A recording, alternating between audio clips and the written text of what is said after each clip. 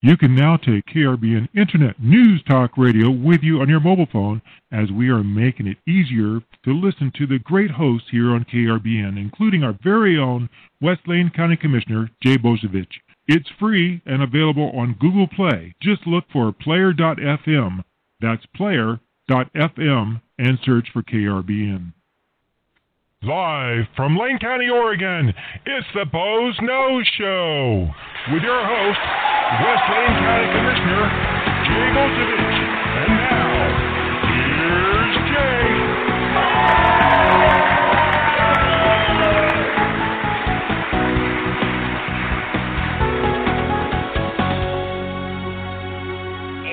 And good afternoon, and welcome to another episode of the Boze Noze Show. I'm your host, West Lane County Commissioner Jay Bozovich, and we're coming to you live from beautiful downtown Elmira, Oregon, where we wash our hands.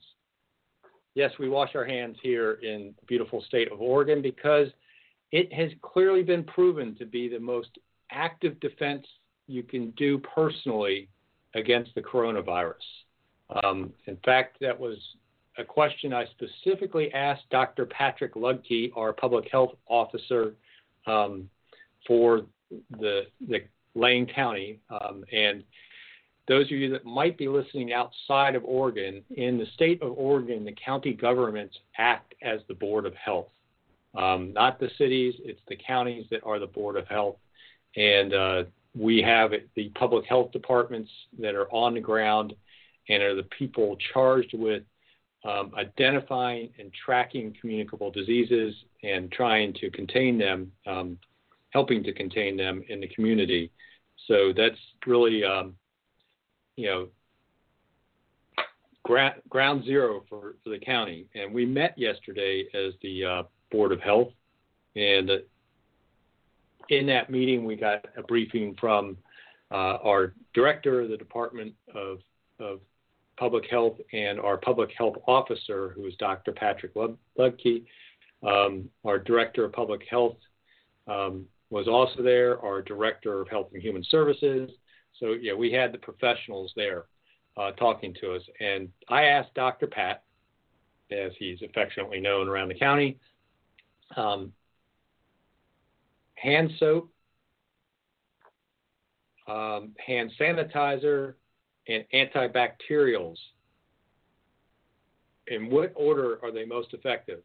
And he said, hand soap by far, because, and I put something up on my personal page, and I'll probably put it up on my West Lane County Commissioner page and KRBN Internet page, an article that talks about the science behind why hand soap is so effective against viruses. But it's basically that mechanism that gets the dirt off you also destroys the membranes that contain the viruses, RNA, and it basically kills them very quickly. And it takes just 20 seconds of soaping up your hands, and they mean get it all sudsy, and basically sing yourself happy birthday twice is about 20 seconds. And you're good to go as far as keeping your hands sanitized and killing the viruses on your hands, along with doing things like, being disciplined about not touching your face, and also, covering your cough. So if you are getting sick or just happen to be one of these asymptomatic carriers, which is one of the issues about COVID-19, is 81% of the people that get it don't show any symptoms at all, or such mild symptoms they don't realize they have it. So that's one of the problems, is 4 out of 5 people that are carrying the virus don't know they are. So whether you feel sick or not, cover your cough, cover your sneezes. You may be spreading that virus around. That's very important too. But basically, Dr. Ludke said hand soap by far the best. Second best thing is hand sanitizer, and hand sanitizer with 60% alcohol content or higher. And it's the alcohol that kills viruses, not the benzo, whatever it is, that kills bacteria. The antibacterials actually are not very effective against viruses. The reason they put antibacterials in there is bacteria has a much stronger cell membrane and all that stuff, and you have to have stuff that's going to get into the bacteria and kill it. To actually have bacterial killing power, although soap does a really good job on bacteria because it removes it from your hands, not necessarily kills it. So again, wash your hands, wash your hands, wash your hands. If you didn't notice in the promo for the show, I was trying to subliminally pound that into everybody.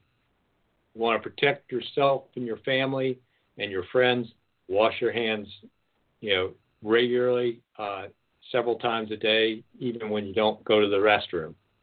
Just stop and wash your hands. It's one of the best defenses. Don't touch your face, just in case you have touched something in between washing your hands, and cover your cough. If you do feel sick, stay home and don't go to your doctor's office. Call your doctor and arrange to get seen, because they will arrange to screen you in a way that doesn't expose other patients to you. Whether it's meeting you outside where they have PPE, or have it coming in a separate entrance, so they can do things like take your temperature and see if you're have the correct symptoms for COVID-19, and then ultimately maybe take some blood and get sent off to the central labs and have you self-isolate, that sort of thing. But it's important, just to practice a little bit of social distancing. It's time to maybe not do the high fives and the handshakes and the bear hugs and stuff like that, and maintain a little distance from people. It might be a good idea if you're over 60 or you have some certain health complications, particularly things that are cardio and pulmonary related, like having asthma or having cancers and stuff like that, or various health conditions. Thinking about maybe not attending large gatherings and having that possibility of exposure, because 4 out of 5 people don't know they have the virus. That's the biggest problem about this virus, and it's our ability to contain it. Is if it was just a matter of being able to, set up infrared cameras to spot people that have over 98.6 temperatures at airports and other places, that'd be great. But there are people that aren't showing even an elevated temperature that are carrying the virus. One of the nice things, though, is that 80%, once they've gone through the 2 weeks of having the virus and it's passed through their system, they then have the antibodies and will not, necessarily get reinfected or be a carrier again, and remove themselves from the possible population that could get COVID-19. But the biggest message that Dr. Pat gave us, and he said, in studies it's been proven that hand washing, not touching your face, covering your cough, is 40% effective in preventing influenza, which, by the way, kills tens of thousands of people every year in the U.S. Yet we're not panicking over influenza right now. And COVID-19 is a little bit more serious than influenza. At least its current estimated mortality rate is much higher than influenza at the normal seasonal influenza, not the Spanish flu from 1918. But one of the things he said was doing those things is 40% effective from not getting influenza. When they ask you to go around and get your flu shot every fall, those flu shots are approximately 40% effective. So just hand washing, not touching your face, covering your cough and all that could prevent 40% of the COVID-19 infections. So please, everybody, that's why I have that wash your hands all the time, is now a very important thing. Practice a little social distancing, to help, slow the spread. because the fact that 4 out of 5 people don't show symptoms, travel bans at this point are almost pointless in some ways. It's very difficult. This is not easily contained. It's going to end up in every county in Oregon eventually, and we really need to just maybe slow the progression, so we don't overwhelm our health systems with people, wanting to be tested and spreading it, and then the small percentage of people that will get seriously ill and end up in the hospital won't overwhelm the hospital systems. If we can kind of keep the amount of people that actually are infected down with that simple personal hygiene and social distancing practices. Whether it's time to cancel large events, I'm not so sure about, because for folks that are young and healthy, this doesn't seem to be having that serious of an impact. It's presenting like a mild flu at worst in some of that population. So do we want to stop all events, or do we want to just make sure that elderly people and people with compromised immune systems, stay away from those events, and people that work or live or are family members in that population? So that's something to think about too, is be responsible for the people that you're around, and particularly the people you care for. I have to start thinking seriously, since they identified asthma as one of the complicating factors in this. My wife has asthma, so I'm going to be a lot more careful about how often I wash my hands and my social distancing practices, because I don't want to bring it home and give it to her. That was the biggest takeaway I could give you on COVID-19, is you have a lot of control about this, and it won't be buying toilet paper at Costco, because it's a respiratory disease, not an intestinal disease, but it's really about washing your hands, and it's not about having hand sanitizer and Clorox wipes and that sort of thing. It's just about, simple Dawn dish detergent or Ivory soap. That sudsing action of standard soap is what kills the virus. And just wash your hands regularly. Try not to touch your face. Cover your cough. Stay home if you're sick. Call your doctor if you're sick to make an appointment. Don't just walk in. And also practice a little social distancing.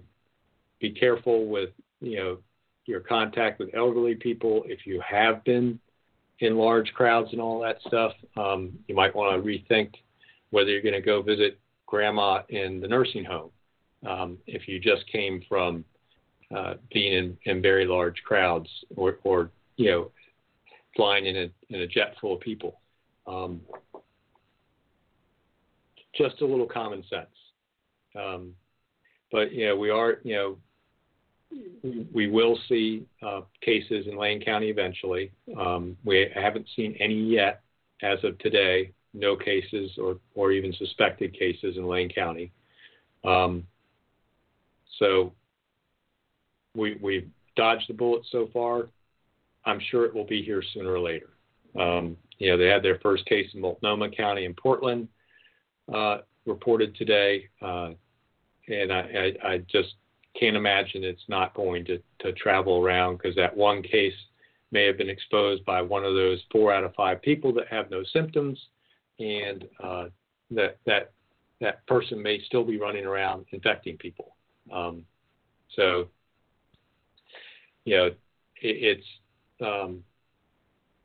It's a serious disease.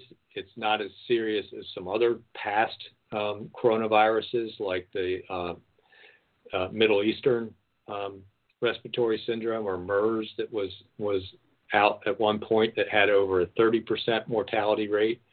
Or if everybody remembers SARS, which had about almost a 10% mortality rate.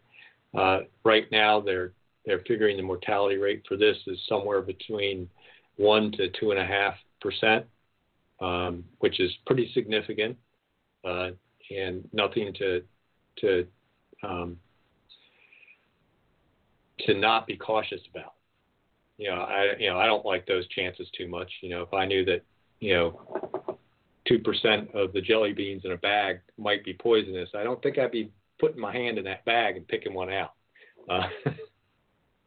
So it's just standard hygiene practices are really what's called for, and we're actually taking steps to inform senior facilities and working with senior facilities about limiting visitation.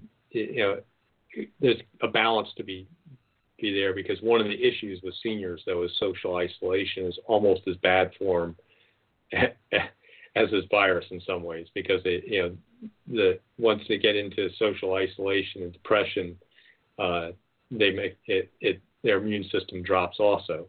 So we have to be careful and think about ways maybe we can socialize with our elderly relatives remotely, FaceTime, and working with staff at some of these facilities maybe to set up FaceTime capabilities for families and just think about calling your elderly relatives and friends more often over the next couple months. Just because they may be more socially isolated, because there will be less visitation in their facilities and less social events. They won't be bringing them together in large groups as much, or maybe taking them out for trips into the community. So getting a phone call instead of once a week, maybe 4 or 5 times in that week from you would really be helpful in trying to keep them from that social isolation. So just a couple takeaways there from what we heard from our public health professionals. They were asked about closing down large events and all that stuff. And one of the things Dr. Lugke pointed out was, here we've got Washington State that's chosen 250 as the maximum number of people. There was another area that made it 5,000 was the max that could be at any event. It's like there's no science in any of those numbers, of those large gathering numbers. They're completely random, no science backing to them. So what do we establish if we were to choose to start saying, we're going to close down these large events to help prevent the spread? I think most people will make their own choices about what they're going to do socially, understanding that this is a highly communicable disease. They're saying the transfer, the ability to pick it up is somewhere, I forget what the terminology they use, but basically the transmission rate between people is somewhere about 25 to 60%. From exposure. That's pretty high. But if enough of us practice good hygiene and don't get exposed, we can keep that number down. And then, of the cases, only 19% actually show symptoms, and even less percent of those need hospitalization, and then even a smaller percent may have, end up dying from the disease. But still, I think people can make their decisions based on understanding the real risk numbers. So the real risk numbers are, yes, it's got a higher mortality rate than seasonal influenza, which is somewhere around 0.5% of people that contract seasonal influenza will actually die from it, and it's somewhere maybe around 2% of COVID-19. So, we'll see whether that percentage drops as there's more cases in the Western world where there's better health care available. We'll find out over time. hopefully we'll see this thing eventually go away. MERS and SARS, which were both coronaviruses, had about a 6-month run in the population, and then sporadic cases after that. And they basically had a bell-shaped curve of cases, ramping up, a peak, and then a ramping down in that 6 months. So we're probably going to see a continuation because we're on the going up side of the bell curve right now. And I think people just need to, think about what their risk factors are, what some of their families' risk factors are, and make good decisions about concerning that. And I think, one of the best things you can do is that whole personal hygiene end of this with washing your hands, don't touch your face, cover your cough, stay home if you're sick. Practice some social distancing. Can do an awful lot to improve your chances to,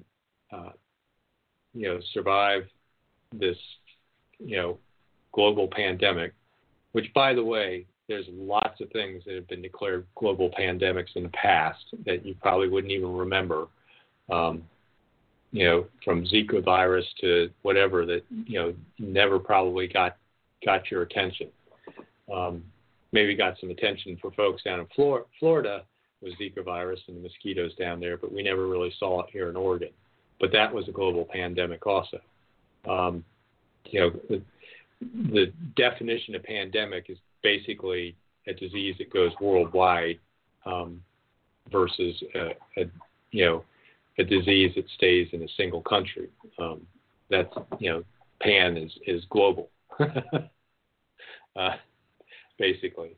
So the fact that it was declared a pandemic doesn't make it any better or worse than it was before it was the declaration.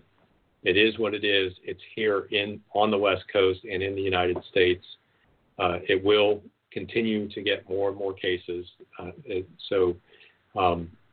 Expect to see numbers go up. But I would expect that with some education and folks practicing that personal hygiene, that maybe we won't see them go up as fast as they did in China and go quite as high as they did in China. Although, we'll find out over the next couple weeks. But just, practice that personal hygiene. Wash your hands, wash your hands, wash your hands. And if you have any questions about it, I'm going to give this number out a couple times here during the show. Lane County has set up a Q&A line on coronavirus, COVID-19, that will be open from Monday through Friday from 9 a.m. to 4 p.m., so it's already closed down for the day. But tomorrow morning at 9, if you want to give them a call, 541-682-1380. Again, that's 541-682-1380. Put that up on the KRBN Blog Talk radio page. I'll put it up on my Jay Bozovich West Lane County Commissioner page. Again, it's 541-682-1380. I even think it's on the front page of the county's website right now. And that phone bank is being manned by public health officials that are experts in all this stuff and can answer your questions if I haven't answered some of them for you today on the Boze Noze Show. And with that, I'm going to change topics from coronavirus because I think we've probably beaten that to death in the news media lately. But I just want to kind of give people an update on what we're hearing from our public health officials. Again, no cases in Lane County yet, but I'm expecting them. And if you want to get in on the Boze Noze Show, if you have a question about coronavirus or you have a completely different topic you want to talk about, 646-721-9887 is the call-in number for the Boze Noze Show, not the coronavirus hotline. And just press 1, and that lets Robin, my call screener and producer extraordinaire, know you want to get in on the conversation. Again, 646-721-9887. Just press 1 to get in on the Boze Noze Show here on KRBN Internet News Talk Radio. And we're going to change subjects a little bit and talk about executive orders and carbon caps and our governor and, oh my goodness.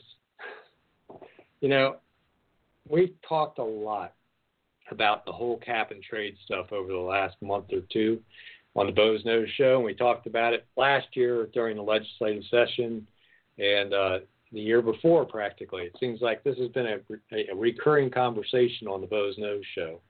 But our governor has decided that she has legislative powers through executive order. I don't know how she's decided she has these powers, but she's decided to do it. So my guess is our governor is getting ready to waste several $100,000, if not millions of dollars of taxpayer money defending lawsuits for her illegal, ill-advised action she took yesterday in issuing her executive order on carbon. It is clear in the Oregon Constitution under Article 4, Section 1, Legislative Power, Initiative, and Referendum. Under Item 1 of that Section 1, the legislative power of the state, except for the initiative and referendum powers reserved to the people, is vested in the Legislative Assembly consisting of a Senate and a House of Representatives. Period. Nowhere in that paragraph is the governor mentioned. Nowhere. The governor is the chief executive under Article 5, Section 1, and has executive powers.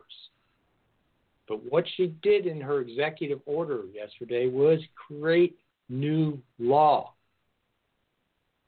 You can't do that as a governor. You don't have that power. I don't care if you're concerned about the climate or not. You should be concerned about a governor that is going outside the powers of her office. Just as concerned as I am if President Trump was legislating through executive order. Just as I was when President Obama was trying to legislate through executive order. We have constitutions for a reason. They're put there to protect the rights of the people who created and gave power to those governments.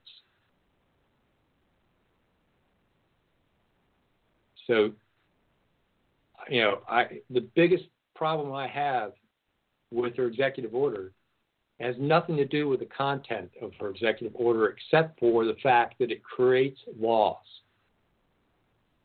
and sets up new legal constraints on our economy, which is establishing law, without going through the legislature first.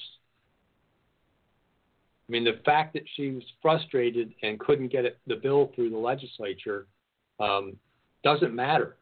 You can't just pick up your pen and create law as a governor. You only have executive powers. The only thing you're vested with is executing law that was created by the legislature and administering the state. Creating law is not an administrative function. It's a legislative function. Article 4, Section 1, Item 1. The legislative power of the state is vested in the Legislative Assembly, not the governor's office. And oh my gosh, can you use children as a prop any more than you have so far, Kate Brown? Do you think those kids truly understand climate science? Do you think they really understand the impact of a carbon tax system on their lives? You're just using them as a prop. You know, which is sad. You should never use children as a prop. I don't care what side you're on. You know, how dare you? Yeah, how dare me? Yeah, but I mean, when they're not capable of completely understanding, and they're not of an age to give informed consent. You know, for the same reason we have all these laws that protect minors, we shouldn't be using them as political props. Did they give informed consent to be used in that way? I mean, really think about that a little bit. There's there's so many other things that we would be throwing people in jail for using children without informed consent.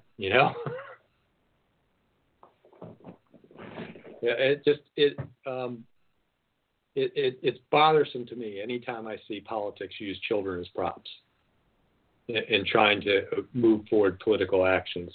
To me, that immediately says, I don't have a really strong argument on the face of it. I'm going to put all these children around me and make it about the kids. And then you're going to have to be anti-children if you oppose me, Really, such cheap political theater. Whether you're for or against climate change, that is just low politics, to drag a bunch of children around you. Well, hey, read what it says on one of the T-shirts. Yeah. It's hard to tell, depending if you're looking on the cell phone. It says, I will be 25 when the climate fate is sealed, or when my climate fate is sealed. Yeah. I mean, do they even understand what their climate fate is? I mean, some of those kids look like they're about 8 years old, 8 or 10 years old. Do they really understand, what their T-shirts are saying?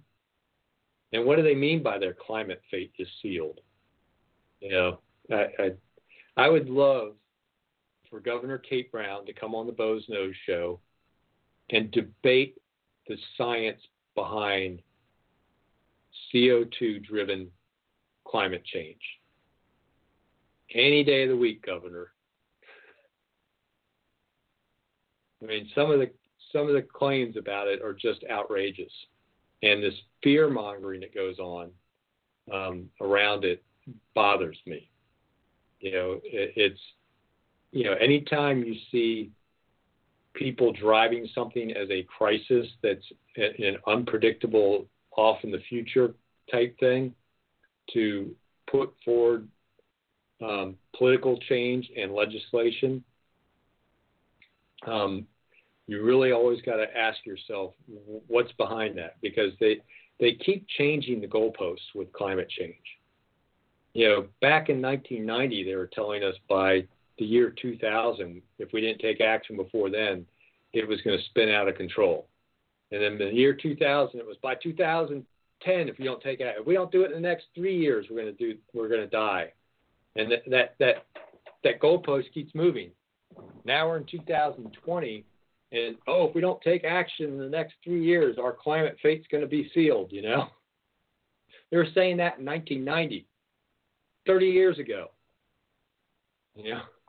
Well, here's something that's even scarier, and I'll put this challenge out to our listeners, is I've asked a few people recently, especially talking about Kate Brown's recent executive action, and the response typically was, what is cap and trade, especially in Oregon, and how does it affect me? Yeah, I would imagine there are a lot of people that don't know what it is. And, they're being told, we've done all this stuff that's going to make it easy on the rural areas. All they've done is slow the clock down for the rural areas in some ways. And one of the things that they fail to understand is, even if you only make it impact the Portland area, that impacts the rest of the state. If the carbon taxes are going to go into the Portland area, you don't think that a lot of our goods don't pass through Portland in some way, or that's where they get shipped out of, that carbon tax isn't going to be involved in the goods and services and energy delivered to rural areas if it's taxed in the Portland area, and then it's going to slowly spread down into the Willamette Valley and places like Lane County, which Eugene's not, might be considered a metropolitan area, but the rest of Lane County is really pretty rural, and those rural folks are going to get impacted more heavily than the urban folks, because we travel greater distances. A lot of what we're employed by is more energy intensive than the urban areas, because we're involved in logging, mining, timber industry, and farming. Which, you think about agriculture. What do you think they put in those tractors? That you see going back and forth across fields all the time, and those hay balers and everything else. What do you think powers those pumps that irrigate the crops? Everything about, what do you think goes into making fertilizer? A lot of energy. Your food is just converting all that energy into food that you burn in your body. There's got to be energy inputs to get that food energy output. And the cap and trade system is going to drive the price of all that up. And a lot of people, like you said, have no idea what it is. They just hear it's some way of controlling, it's supposed to benefit climate. When, in fact, in the 2019 legislative session, there was a supporter testifying before the Senate committee that was hearing the cap and trade bill at that time, and was asked whether this would have any impact on global temperatures. And he had to admit, no, it would not. Because, one, the ability of this legislature to even lower carbon emissions is questionable, because it does have this system where people can buy offsets. So you're not really lowering actual CO2 emissions with this legislation. Secondarily, Oregon's such a small piece of the world's CO2 emissions puzzle, and the fact that human CO2 emissions, are only a part of overall CO2 balance in our atmosphere naturally. There's a lot of CO2 that goes in and out of our atmosphere, from plants taking up CO2 to dead plants dying and releasing CO2 to volcanoes and wildfires releasing CO2. Humans are only part of that CO2 issue, and Oregon's only a small, little itsy-bitsy piece of the whole human element of that. So, this cap and trade stuff that could be so punishing to our rural areas economically is going to have no impact on the climate. So, gathering a bunch of kids around and promising them that, this bill you're signing them is going to prevent their climate fate from being sealed, which I would question whether they have a climate fate that's being sealed in the first place. If you want to argue the science, please call into the program at 646-721-9887. I'll discuss CO2, its absorption bandwidth, how it behaves in the atmosphere, what our most potent greenhouse gas is in our atmosphere by volume and by ability to absorb and re-radiate infrared spectrum, and a few other things. And we'll talk about whether or not tornadoes are increasing, hurricanes are increasing, floods, droughts, all that good stuff. All of it is just politically rewritten science. And in fact, multiple scientists have quit the IPCC because of how it's been politically driven, and have written about it since they quit. But of course, once they quit and write about it, they're shunned by that community, and you don't see their publications because the folks that repeat the IPCC dogma will not repeat any of the folks that have quit the IPCC and accused it of being a completely unscientific body and purely politically driven. But I digress. Getting back to the whole thing, of the cap and trade system, all it's going to do is drive up energy costs, and because almost every consumer commodity has some amount of energy in it, will also drive up all consumer prices with it in Oregon. And what you will see is the cost of living in Oregon going up. And when you look at rural areas, which have a tendency to have higher age demographics, because it's getting harder and harder to get jobs out in rural communities because We've shut down the logging industry. We've shut down most of the fishing industry. We're not doing much mining anymore out here, and we're really not helping out the ag industry too much. It's one of the reasons why farmers have such a high suicide rate, but that's a whole different subject. We're getting an aging population in rural areas. A lot of that aging population is retired and on fixed income. And we've just put in a corporate activities tax, which we haven't seen the full impact in our state. And now we're going to add in making energy and all consumer items cost more through a cap and trade scheme. That's not going to do anything to change the CO2 content of our atmosphere or change the climate. I mean, the idea is somehow or another that government's going to be able to change climate is just pretty incredible to me anyway. How many things have you seen government actually be able to do? How long since President Johnson declared the war on poverty? 60 years ago? Pretty close. Yeah. Have we cured poverty yet in the U.S.? Government spent billions and trillions of dollars, but we have not cured poverty in the U.S. So when we start talking about the government somehow or another going to control our weather, which is ultimately what climate is aggregated weather, I don't think so. And especially not Oregon, such a small piece, 1%, less than 1% of the country's population, is somehow or another going to be able to control our climate. And in particular, Oregon has a low carbon footprint per capita because we get most of our electricity from hydroelectric dams, which is driven by the solar system, solar cycle, hydrologic cycle of water, evaporating from the ocean, blowing in on those nice westerly winds, raining down on the mountains in the Columbia River Basin, and eventually we harvest that gravity-driven solar cycle in the form of hydroelectric, and there's no carbon emissions in any of that, other than the initial carbon emissions it took to build the dams. But that cradle to grave, pretty negative on the carbon side, as far as compared to other forms of energy. So we have a pretty low carbon footprint in the state to start with compared to the national average. So difficult to see how we're going to actually achieve what the governor wants.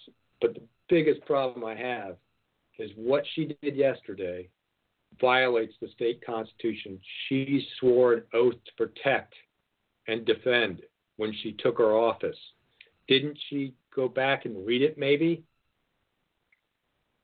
Article 4, Section 1, Item 1. Legislative power of the state is vested in a legislative assembly consisting of a Senate and a House of Representatives, period. End of sentence. No, except for when they can't get it passed, the governor is allowed to do it by executive action. That's not in the Constitution. Save us a whole lot of legal costs for the taxpayers, Governor Brown. Rescind your executive order, because I guarantee you there are people waiting to sue you and the state of Oregon over those rules because they are passed illegally. And you're going to spend taxpayer money defending those lawsuits. Save us a whole bunch of time and money. Rescind the executive orders. Do what you're supposed to do. Convince the legislative body to pass what you want.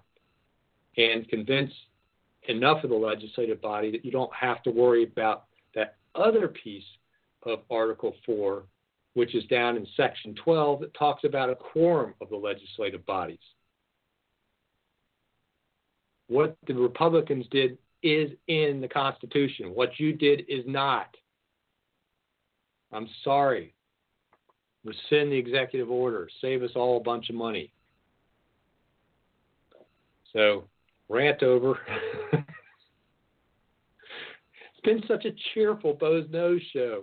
We talk about communicable diseases and illegal executive orders. What more do you want? Let's go on the lighter side a little bit here. I'll give folks an opportunity to call in first at 646-721-9887. Just press 1 to get in on the Bo's Nose show. Again, 646-721-9887. Just press 1 to get in on the Bo's Nose show. And you can talk about whatever you want to talk about. But I'm going to get to one of Robin's favorite conversations. She loves them. The Crazy Eights in Glenwood on Franklin Boulevard. Yes, those big traffic circles that are kind of interconnected. You know, that Crazy Eight there right at Franklin and McVeigh Highway. They're planning to do, Robin, you counted them. What is it, like about 6 more of them on the Eugene side of the river on Franklin Boulevard? Well, we have 2 currently, and I see at least 3 more on Mississippi Avenue, Henderson, and Glenwood Boulevard. Yeah, that's on the Springfield side. I was talking on the Eugene side is planning them now. Okay, well, that used to be the Eugene side. Yeah. That's the Springfield side. The new plan that they just put out, which basically starts down just over the river where the I-5 ramp comes into Franklin Boulevard. They're talking about a circle there. So that's one. And then they start just doing circles the whole way down till you get past the U of O. I think, what is it, a total of 6? Now, so I'm going to see if I can find a chart on that. Maybe the whole point is that they're just going around in circles. Yeah, I know. It's just, what is it about this? You know, I know it's like the avant-garde thing to do with traffic and all that stuff, but my goodness, people don't know how to drive through them. They get confused. You see a lot of accidents. You know, it's amazing. You know, and I hate them when I'm using my turn-by-turn nav systems in my car, because every circle you come to, even though you know you've just got to go straight through because the highway you're on for the next 10 miles, you come up that circle and they got to tell you, take the second exit. Enter circle, take a second exit, and it tells you about 9 times. And it's like, I know, I've got, just tell me when I've actually got to get off of this route, not how to get around the damn traffic circle every time you come to one. So can you imagine driving down Franklin Boulevard from downtown Springfield to downtown Eugene? You know, if you had your nav system on as somebody from out of town, what that's going to be like when you're going through 10 traffic circles. It's going to be a lot of fun. Well, in addition to that, is trying to navigate through. I mean, they're not just circles. You've got you come into the intersection, you have a pedestrian yield. You go a little bit further, and you've got a vehicle yield, and then another pedestrian yield. Then by the time you think you're clear of it, we got a little twinge out there, and somebody threw a curb in. Yeah. So, Robin, you want to check the call? I'm on it. Okay, thank you. And while she's checking the call, I'll just note that, you know, it'll be interesting to see how the plans come out, because this is some draft plan they've just put out for the Eugene side of Franklin Boulevard. But, you know, if we end up with all these circles, Robin and I used to joke that, maybe this will become the new gut. Where, you remember, once upon a time ago, they used to cruise muscle cars up and down Willamette Street when it was 2 ways, and they basically used to go from downtown Eugene all the way down to basically about 29th Avenue and turn around and come back, and just do that Saturday night all day. You know, it'll be interesting to see if maybe Franklin Boulevard becomes a new gut, because it'll make it so easy to turn around. You know. You could cruise just between 2 little circles and one little, just keep doing that one area back and forth, or you could do the whole thing from McVeigh Highway all the way down to Alder there, or Patterson, whatever it is, in front of the U of O, and go back and forth through that section. Yeah, except for in today's day and age, it's not going to be the old muscle cars that, kind of had the rumbling engines. It's going to be those new rice burners you see on the Fast and the Furious, going round and round those circles. All right, well, we have a caller here, and I'm going to bring her on. we've got Joe Ray on the line. How you doing, Joe Ray? Hey, I am doing excellent, Jay. How are you doing? I'm doing great. Well, so what's on your mind? I'm sitting up here in McMinnville, having a quick bite before we go to a candidate forum. But Robin messaged me earlier today about the good old COVID virus that everybody's freaking out about. Yeah. So I don't know what you guys have all talked about, but yeah, it's a slightly more deadly virus than influenza, not as deadly as MERS or SARS. So there, it is something to have some concern about, and particularly that 4 out of 5 people don't know they even have it because they're asymptomatic. So there are people that are out there spreading it. So what I had heard, though, so that must be new data, because the last day that I heard is that it was actually less deadly than the flu. Where, like, on average, 68,000 people die a year. Not that that's a minor number, because it's not, and that's in the United States. Yeah.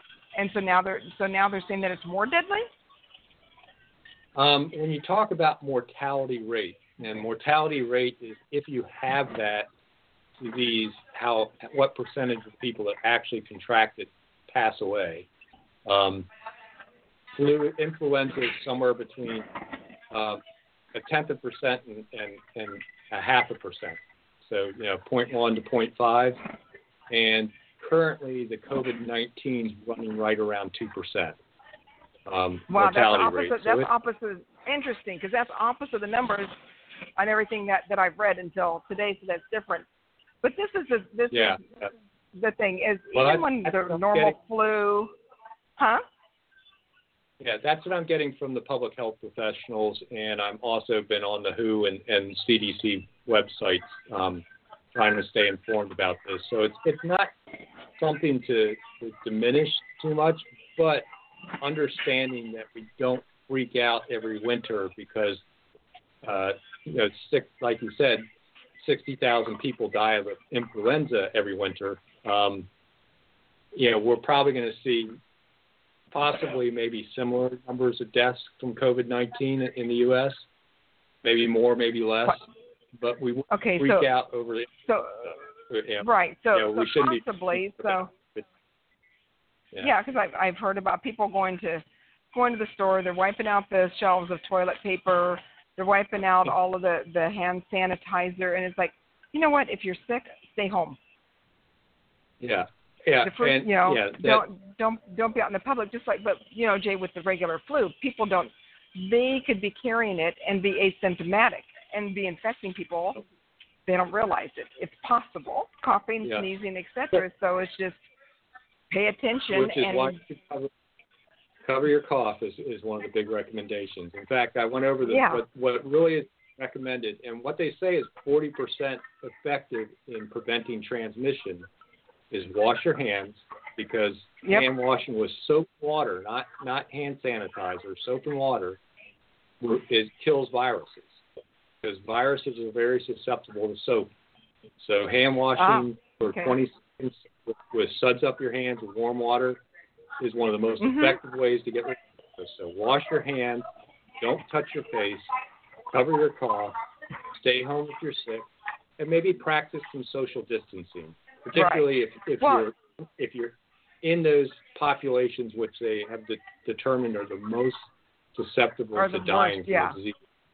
Yeah, which is if you're elderly or you have some of these compromised health issues like asthma or other cardio and pulmonary disease.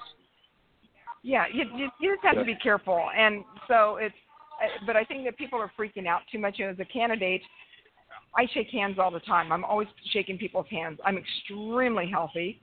I don't get the flu shot. I haven't gotten it in over 30 years.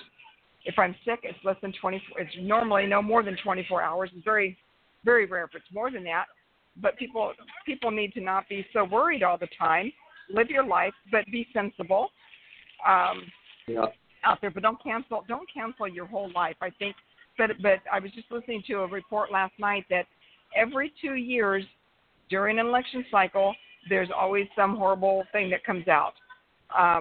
like the SARS virus and the Zika virus and the bird flu, but they all go away. And as the weather warms up, the hotter weather, the warmer weather tends to kill those viruses. And so people just need to use common sense, just like we're always told every year. Cough into your arm, don't cough into your hands, and use, because then you're touching stuff. Yeah. And it's not necessarily heat kills the viruses because they survive indoors, where we heat our houses. What more or less kills the virus is the fact that we go outside and we're not confining ourselves as much to our houses in the summertime. Tends to have them die out of the population. They also learn, once they infect a number of people, they become immune. It's a reinfection, so you don't see those viruses go through a bell curve in their epidemiology, and you'll see the number of cases rise and rise and rise, peak up, and then taper off. And MERS and SARS both ran their courses in 6 months. Mm-hmm. So right. The expectation with COVID-19, 6 months from now, it'll be old news. It'll be gone. And but what's interesting, what you said is in the wintertime we tend to stay inside. So what are they telling people to do? Think about this, Jay. They're telling people stay inside. But if you get outside, go. I mean, that doesn't mean go out in the crowd. But indoor gas. Go on your front yard. Yeah. But you don't want to keep reinfecting yourself. So I think it's one of those things where I think some of the reactions a little overdone, and other reactions. One of the things where I think we do need to take some real care is with our elderly facilities like nursing homes and senior centers and all that, because that's the most vulnerable population, and I think that's where that is. Yeah. Oh, and I was absolutely. And again, it's common sense. Yeah, because they are going to start probably limiting visitation in those facilities. I'm encouraging people maybe to call their elderly relatives more often than they normally do, just so they don't feel so isolated. Well, because otherwise they do. Well, thank you, Jay, for all the great work that you're doing there in Lane County. I know the folks down there appreciate it. Well, good luck in your campaign. Thank you. Yeah, it's coming down. Pardon? What are you running? Time for your shameless plug, Joe Ray. What's running for and all that? Website. Center. Okay. All righty. Shameless plug. I'm running for the U.S. Senate to unseat Senator Merkley. My website is PerkinsForUSSenate.vote. And for folks who don't know, I live in Albany, and I'm a Main Street American. And I know that I can unseat Senator Merkley. It's time that we get some true constitutional conservatives back in Washington, D.C. to help President Trump. And let's get our country back, keep it getting back on the right track and reduce some of the overreaching federal government regulations. And they can go to my website, PerkinsForUSSenate.vote, and read on some of those issues. Great. Well, thank you, Joe Ray. And good luck in your run. And Joe Ray used to be on KRBN Internet News Talk Radio, and maybe you'll be back soon. Who knows? Hopefully sometime in the near future. All right. Thanks. Yep. Okay. See you later. Bye, Robin. Bye. Hi, Joe Ray. Thank you. Yeah. All right. Well, see, that's to control the topics here on the Boze Noze Show. That's all you have to do is call in. And Joe Ray wanted to kind of go back to the COVID-19 because she must have missed the earlier portion of the show. And that's exactly what we like on the Boze Noze Show is folks to call in and talk about what you want to talk about, because I can get boring probably. So we only got about 30 seconds left here in the Boze Noze Show. So I'm going to wrap it up and just say, wash your hands, wash your hands, wash your hands. Cover your cough. Don't touch your face. Stay home if you're sick. Keep a little social distancing. We'll all be safe. And guard your toilet paper. Yes, guard your toilet paper. Thanks for listening to Boze Noze Show. I'll be back next week with another scintillating edition coming to you live from beautiful downtown Elmira. Have a great week.